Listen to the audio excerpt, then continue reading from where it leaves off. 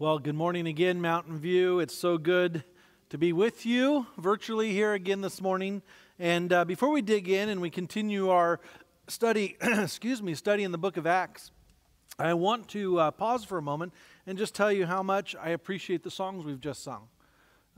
Because this is the reality in the time that we live and in the circumstances around us. I think it's important for us to acknowledge that He is living forever and that He is great and He's on the throne, and we can just look to Him and honor Him and celebrate the fact that He has us in His hands. And so I hope that remains true for you even today. I want to pause really quick because we had a leadership meeting this past week, and part of our conversation with our management team was a few weeks ago we started this commitment card drive that we do every year, where we ask you to communicate with our finance team your intentions for giving for the next fiscal year. And so we did that for a couple of weeks. I actually said thank you. We're not going to keep asking. We actually said thank you and kind of pulled it down. This week, after discussing with our leadership, there's a couple of things that have come up. And the biggest thing is there's a significant reduction in the communication. And I absolutely think the circumstances around us contribute to that. But we're asking the question, is the reduction a reality of the circumstances financially that we're going to be in the next year? Or is it that we just need to keep asking and try to get a wide range of people to respond? And so I'm asking you this morning that if you call Mountain View your church home, would you use the link that will be provided for you, and would you communicate your intentions for giving to Mountain View for the next year? This is really important for us, especially right now as we look at a potential reduction. We just want to know, where are we, and what is this? What are the results for ministry and the type of ministry that we'll be able to do? So, if you haven't already. If you have, thank you. But if you haven't already communicated this information, would you do this using the form that's provided? This is confidential. Only one person on our finance team sees this, but it gives us a really good equation to figure out exactly what we can look for in income. And so, there you go. Now, not to confuse you, but part of what's interesting right now is we're going to talk about Ananias and Sapphira. And if you're familiar with Acts chapter 5, then you're going to know that Ananias and Sapphira get struck down by God because they didn't give all of what they should have given. And so, just know this, that this was not intentional, that this was a coincidence. But then again, are there coincidences, right? And so, let's review, let's catch up where we're at with the book of Acts so far. In Acts chapter 1 and 2, we really learned that the early disciples, they had this power.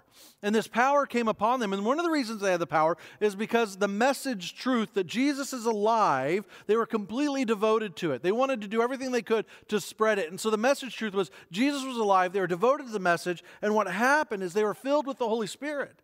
And so great things began to happen within the church. The church began to spread and multiply, and disciples were being made. And here's one of the things we learned last week, that the primary weapon of the early Christians was prayer. When Jesus ascended and He said, go to the upper room, what did they do? They prayed in Acts chapter 1. In Acts chapter 4, when persecution started coming from the religious leaders and the political leaders, guess what they did? They prayed. And so it's so important for us to remember what we learned from the early church, that when things aren't going well, or even when things are going, that our primary weapon is prayer. And the church, it grew. It grew, it multiplied. Disciples were being made because of the preaching. We see in Acts chapter 2, when Peter and the disciples are accused of being drunk, he stands up and he preaches and he talks about Jesus. They heal a crippled man in Acts chapter 3, and Peter preaches. In Acts chapter 4, Peter preaches, and guess what? People turn to Jesus. And then we see as a result of the miracles in Acts chapter 2 and Acts chapter 3, people turn to Jesus. But then there's this other unique characteristic of the early church that caused the early church to grow. And it was that they shared their financial wealth. They shared it. They gave it freely. And so what we're going to see today is we're actually going to see a failure, a moment of failure and a moment of tragedy in the early church. And so let's get started where we left off last week. Acts chapter 4, verse 34 says this: there was not a needy person among them, for as many as were owners of lands or houses, they sold them and brought the proceeds of what was sold, and they laid it at the apostles' feet. And it was distributed to each as any had need. Here's what I know. Economic sharing is it's a biblical concept. Economic sharing really is God's idea. And what it says this: God has blessed me so that I might fulfill my obligation to bless others. God gave to me not only so that I can enjoy it, but so that I can meet the needs and be a blessing to others also. And so the early church, they really believed that nobody should be in need, that everyone should be without need. They believed if there was a need around them, then of givers. And the first type of giver is like flint. And you have to strike it. You have to strike it to produce a spark. The second type of giver is like a sponge. And you have a sponge, and you have to take the sponge, and you have to wring it out. You have to squeeze it to turn loose its contents that are held inside. But the third type of giver is like a honeycomb. And they just kind of ooze out all over the place. Here's what I know. The gospel in the early church, it loosened the disciples' grip on their wealth, and it tightened their grip on one another. So it loosened their grip on their stuff and their possessions and their money and their wealth. But what it did is this guy, look at this. I love and I absolutely enjoy reading Luke's gospel, the Gospel of Luke, and the book of Acts, written also by Luke. Luke is a little sneaky. What he likes to do is like right here in chapter 4, is he likes to introduce us to one of the major characters, one of the key influencers in the movement of the church, in the story of God's church, and his name is Barnabas, which means encourager. More specifically, the word Barnabas means to advocate for someone. To advocate. And so we don't really see Barnabas again. And so Luke kind of inserts him right here in the story of his church. And we don't see him again until Acts chapter 9. In Acts chapter 9, we know about a guy named Saul. And Saul was a persecutor of the church. And Saul went around killing and arresting Christians. And so he meets Jesus on the road to Damascus, blinds him, he goes for healing. God transforms him from a mission of oppression to the mission to advance the kingdom of God. And nobody trusts Saul. They actually assume Saul's he's trying to get on the inside. He wants to really do some work on the inside. And if he can get on the inside, then he can create all sorts of problems for the early Christians. And so nobody's going to trust Saul except for one. Barnabas. When nobody else would accept Saul, Barnabas did. He was an advocate. He was an encourager. As a matter of fact, in Acts chapter 13, Barnabas is actually sent to the church of Antioch to investigate, to see what the church of Antioch is doing. And so then Saul, which we know as Paul, and since he's an advocate, he's an encourager for someone, whose side does he take? Paul's or John Mark's? So clearly he takes John Mark's. And I just want to take a moment, and I just want to encourage people who are encouraging. I want to encourage people who are advocating for other people. Because at some point in our history, we have defined encouragers as weak, as soft, as passive, as wimpy. And I want to tell you that the word encouragement actually comes from a Hebrew word that gives us the word compassion. And what I want us to understand is that it requires something. It requires guts, and it requires integrity, and it requires something to give compassion. It requires something to be an advocate for someone who can't advocate for themselves, and it requires a risk of being hated and unfriended. But this is what Barnabas does. He sells a piece of property that he has, and then he gives the money to the apostles so the apostles can distribute those funds to help anybody who had need. And it was just such a cool picture of the early church, because the church was distributing these funds to people who had needs so that they would no longer be in need. And so now let's turn to Acts chapter 5. And let's look at Acts chapter 5. And listen, a lot of people who read this, they don't really like it, because God kind of takes a couple of people out. He just takes them out. And so people ask questions, what in the world's going on? And if we read this through the wrong lens, we can be pretty confused too. Look at Acts chapter 5, verse 1 with me. It says this: "But a man named Ananias," which actually means God is gracious, "with his wife Sapphira, sold a piece of property. And with his wife's knowledge, he kept back for himself some of the proceeds and brought only a part of it and laid it at the apostles' feet. And so some versions actually say also. So Ananias and Sapphira also sold a piece of property. So this is the question. What happens in the church when somebody gets recognized? What happens in the church when somebody gets praised? Isn't it true that then other people want to be recognized and praised too? And you have to understand, this is the beginning of the church. The church is in its infancy. And Satan has done everything Satan could do to try to destroy this movement from the outside. He's used the religious leaders and the political leaders, and he's trying to bring this persecution from the outside. And guess what? Satan's plan's not working very well. And so what does Satan do? He moves to an internal attack, which is often what we'll see today. Even today, Satan will use people on the inside of the church who are Christians, who are devout followers of Jesus, maybe even givers and dedicated and consistent, but they stop the movement. They try to stall things out, and as a result, what God does is He protects His church, which gives me confidence even today that this is His and He will continue to protect it. So look at the verses with me again. This is what it says. But a man named Ananias and his wife Sapphira sold a piece of property, and with his wife's knowledge he kept back for himself some of the proceeds and brought only a part of it and laid it at the apostles' feet. In other words, with his wife's knowledge means that there's a collusion going on, that they were in this together, that they schemed together to get the details right so that their stories match, their stories lined up. This idea that they would hold back or keep back, we get our word embezzlement. And what I want you to understand is be sure to notice that Ananias and Sapphira have really done nothing wrong. They sold some land and they gave some of the money to the leaders of the church, the apostles. This is not a problem. This is not a threat to the church. So what is the problem? Look at this, verse 3. But Peter said to Ananias, "Why has Satan filled your heart to lie to the Holy Spirit and to keep back for yourself a part of the proceeds of the land? While it remained unsold, did it not remain yours? After all, it was sold. Was it not at your disposal? Why is it that you have contrived this deed in your heart? You have not lied to man, but you have lied to God." This is what Peter's saying. In other words, he's saying, listen, you have come to me with this money and you sold your land and the money is really yours and you've kept some. So you've given some of the money and you've kept some of the money. But here's the problem. You've told everybody that you're giving all the money. And so why didn't you just tell me that you sold the land, you're keeping some money for yourself, and you're keeping some money and giving some money to the apostles? Why did you tell everybody that you're giving all the money from the sale of the land to the apostles? I mean, here's the reality. It was their land before they sold it.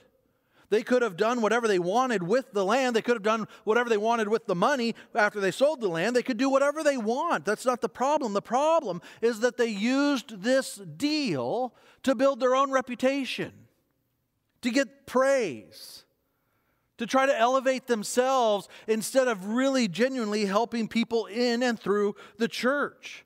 And this is why Peter says, why did you lie to the Holy Spirit and say you were giving it all when you actually didn't give it all?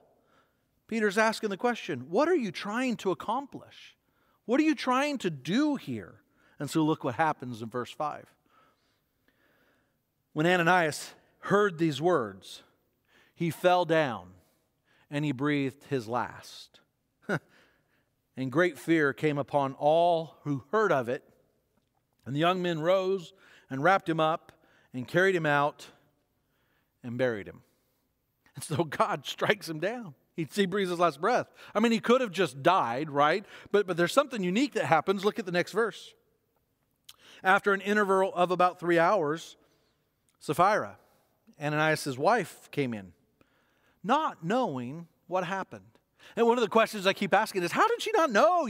3 hours has gone by. How did you not know what happened? And I guess it was before prayer chains were created. Verse 8 says this, and Peter said to her, "Tell me whether you sold the land for so much."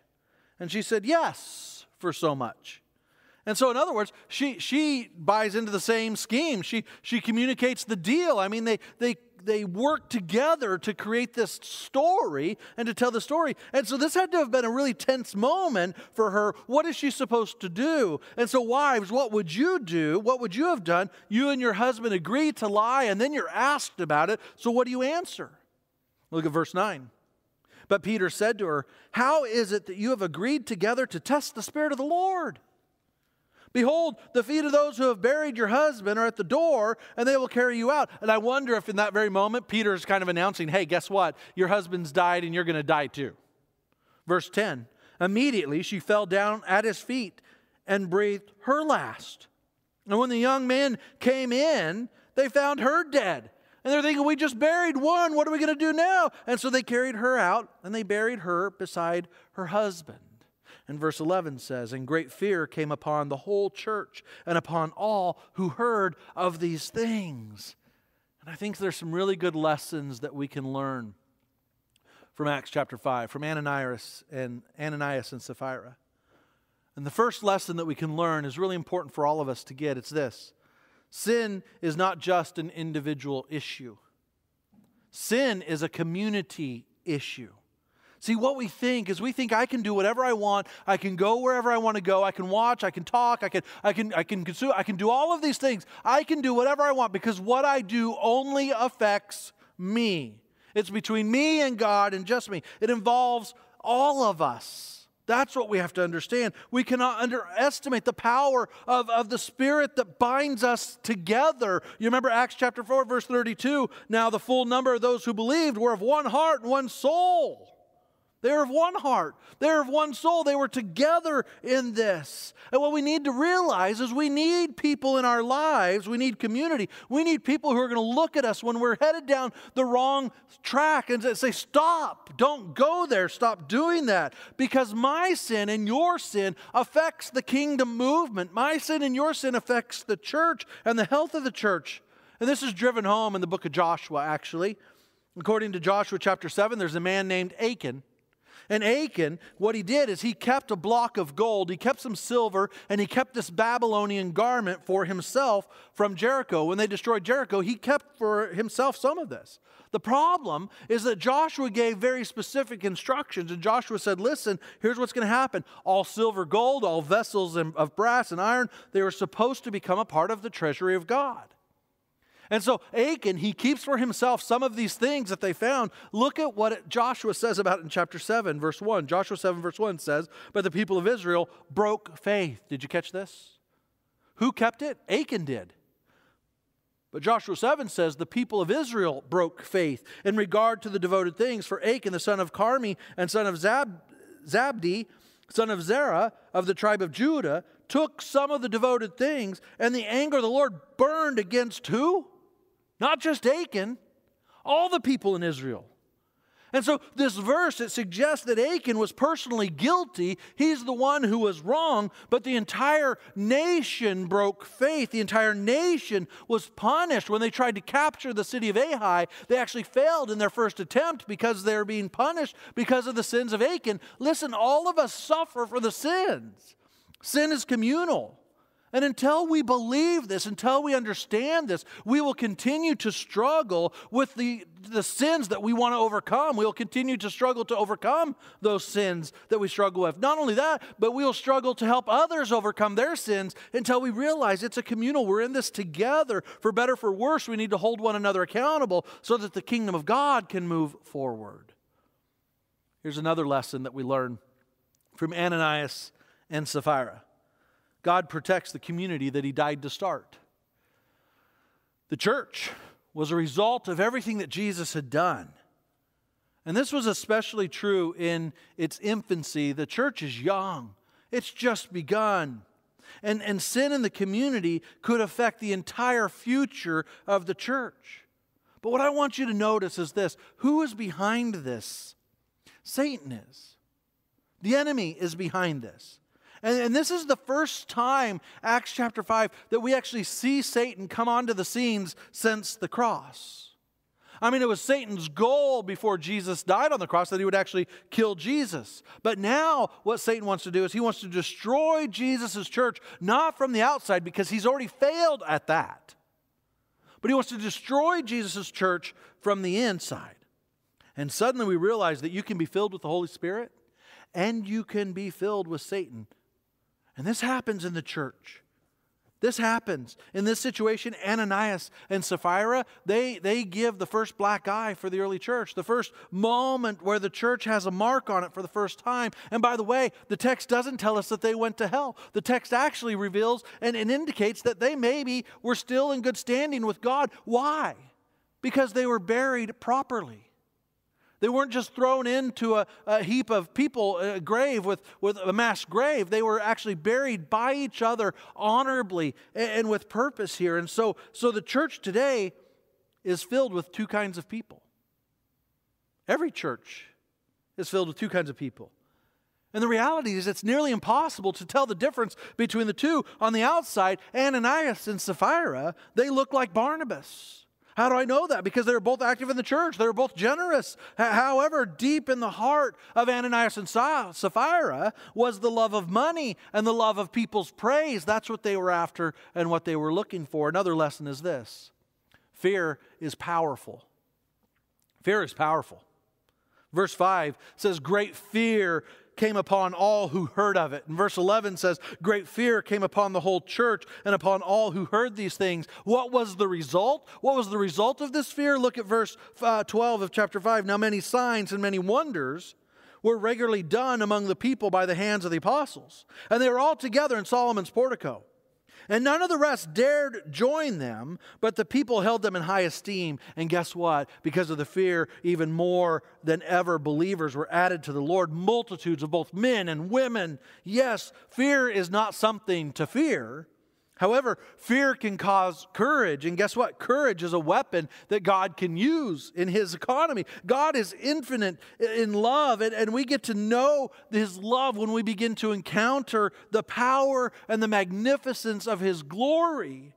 And you know what? The truth is this: God will do whatever it takes to capture all of us. He wants all of us. He will get our attention using whatever method He needs to use so that He can begin getting 100% completely all of our heart. Here's another lesson.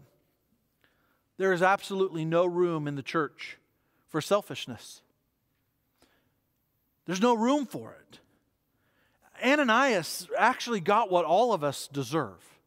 He got what all of us deserve. And we have to go all the way back to the Garden of Eden itself. You remember this? Satan tries to convince Eve that she could be as powerful as God is. That if she just ate the fruit, she could become like God, powerful. And this is where the doctrine began.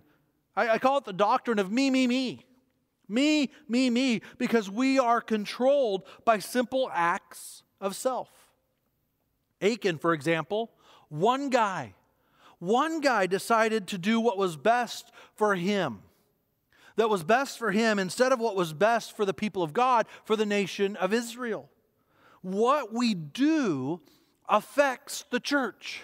What we do affects the church. And our selfishness doesn't just hurt us. Our selfishness hurts the church. And this is the reality. Achan and Ananias, they underestimated two very critical truths that we still underestimate today. The first truth is this: we underestimate the depth of my own sin.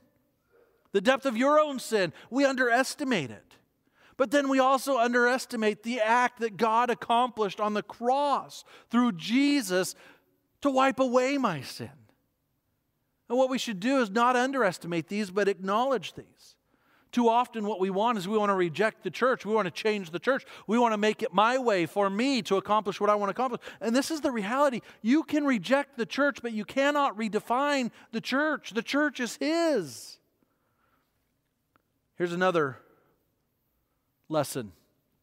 Despite this failure, God's Spirit kept moving, and the gospel kept multiplying, and disciples were being made. It's such a cool thing, because I think sometimes I'm tempted to look at the book of Acts, and I'm tempted to say, look at the perfect church. If we could just become like the perfect church again. It was really clear in Acts chapter 5 that the church had its struggles.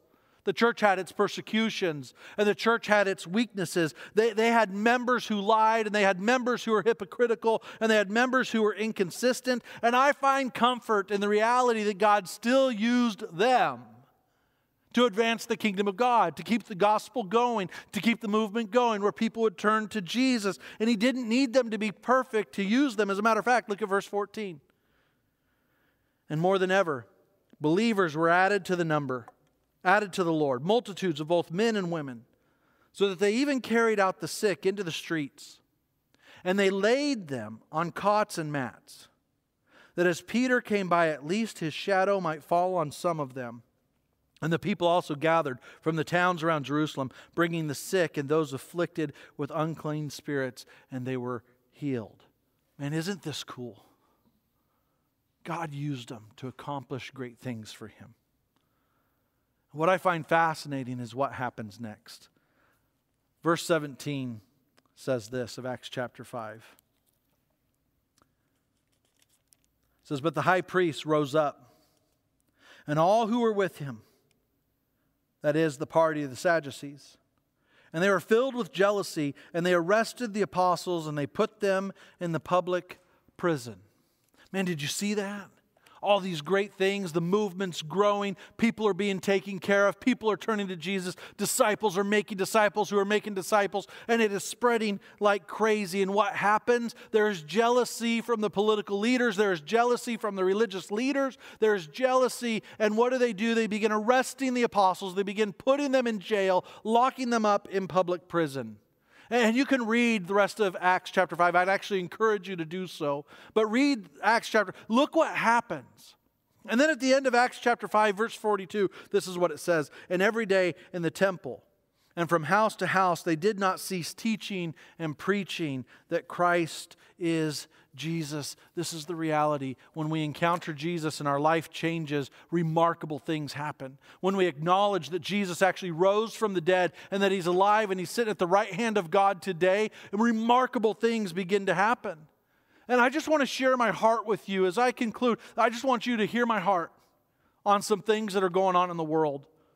This is what I know. People who are persecuted usually pray for boldness. Usually pray for God to give them boldness and courage to keep doing the things that they were asked to do. Did you actually know that in the underground church in China, they actually pray this prayer, that their backs would be strong enough to endure whatever they might have happen to them? That their backs would be strong enough to endure the beatings and the whippings, that they would be strong enough to do that. As a matter of fact, they actually call the prison the university. They go to university. If they get locked up in prison, they call it university because this is where they go to learn. What are they learning? They're learning how to be a disciple. And this has been one of my prayers. It's been one of my prayers that we would learn how to be a disciple. I'm with you. The way we're doing church isn't what I had planned. I didn't go to Bible college. I didn't become a pastor so that I could become a professional camera-speaking preacher. It's not what I did. And I realize it's not gone the way that we want it to go, and I know that things aren't quite the way they should be, and I get it, but here's the deal. What does God want us to learn right now about being His disciple? Is it possible? Is it possible that we've relied too much on the structure and the programs and the building of the church instead of the Spirit of God to influence us so that we might be disciples who are making disciples? See, I get it. I get it. There's a lot of uncertainty in our world today. I get it. But I also don't understand it all. You know, regardless of political sanctions or guidelines or mandates, whether you believe in them or whether you don't believe them, I want you to understand something. God is so much bigger than our government. And God is so much bigger than our sickness and so much bigger than the stock market and our financial problems. And I've watched, and I have some things from my heart that I just want you to hear. And my hope and my prayer is that you hear them as words from Him, not just from me.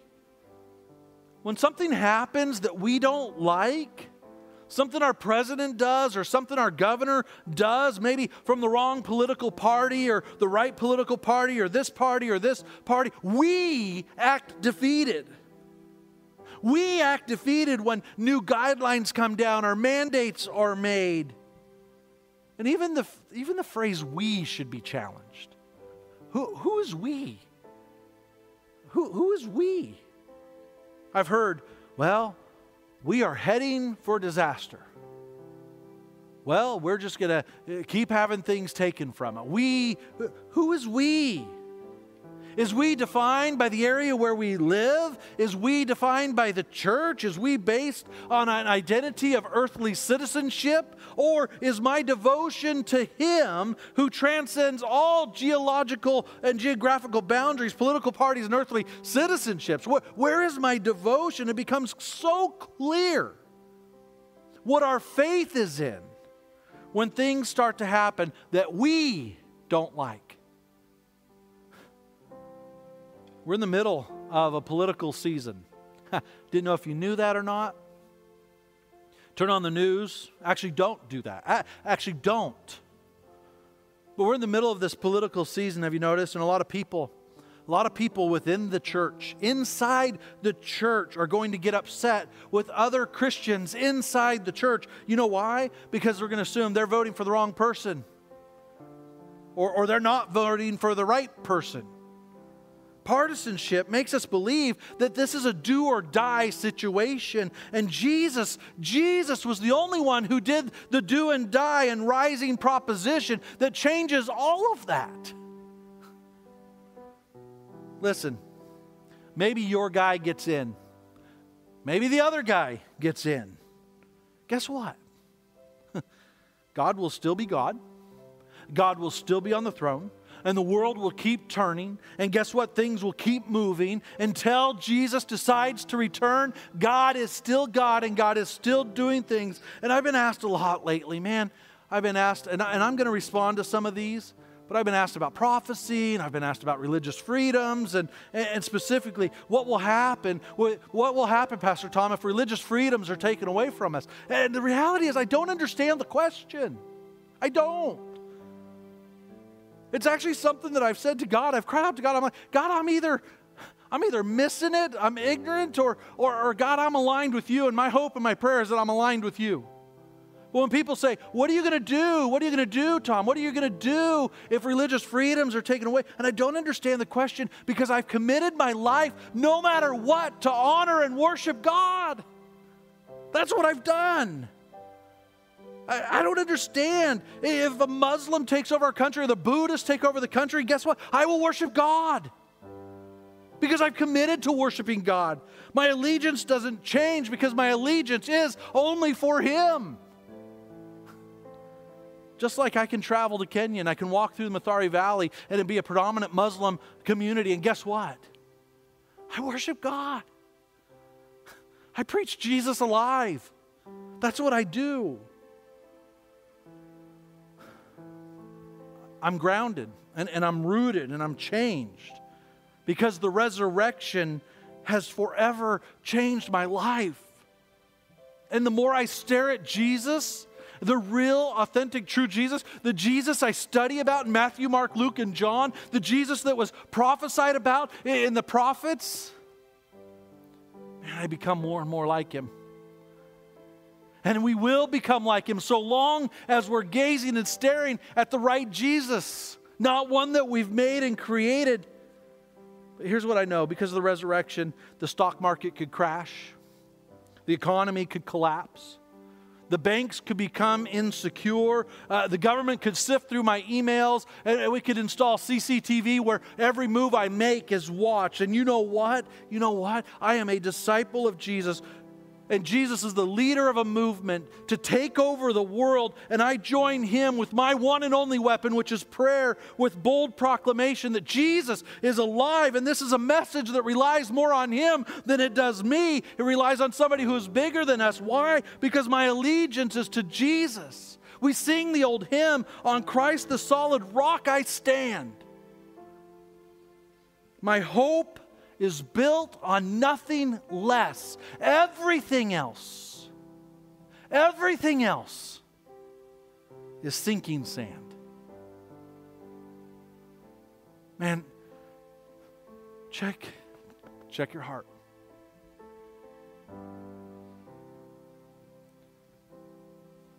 Where's your allegiance?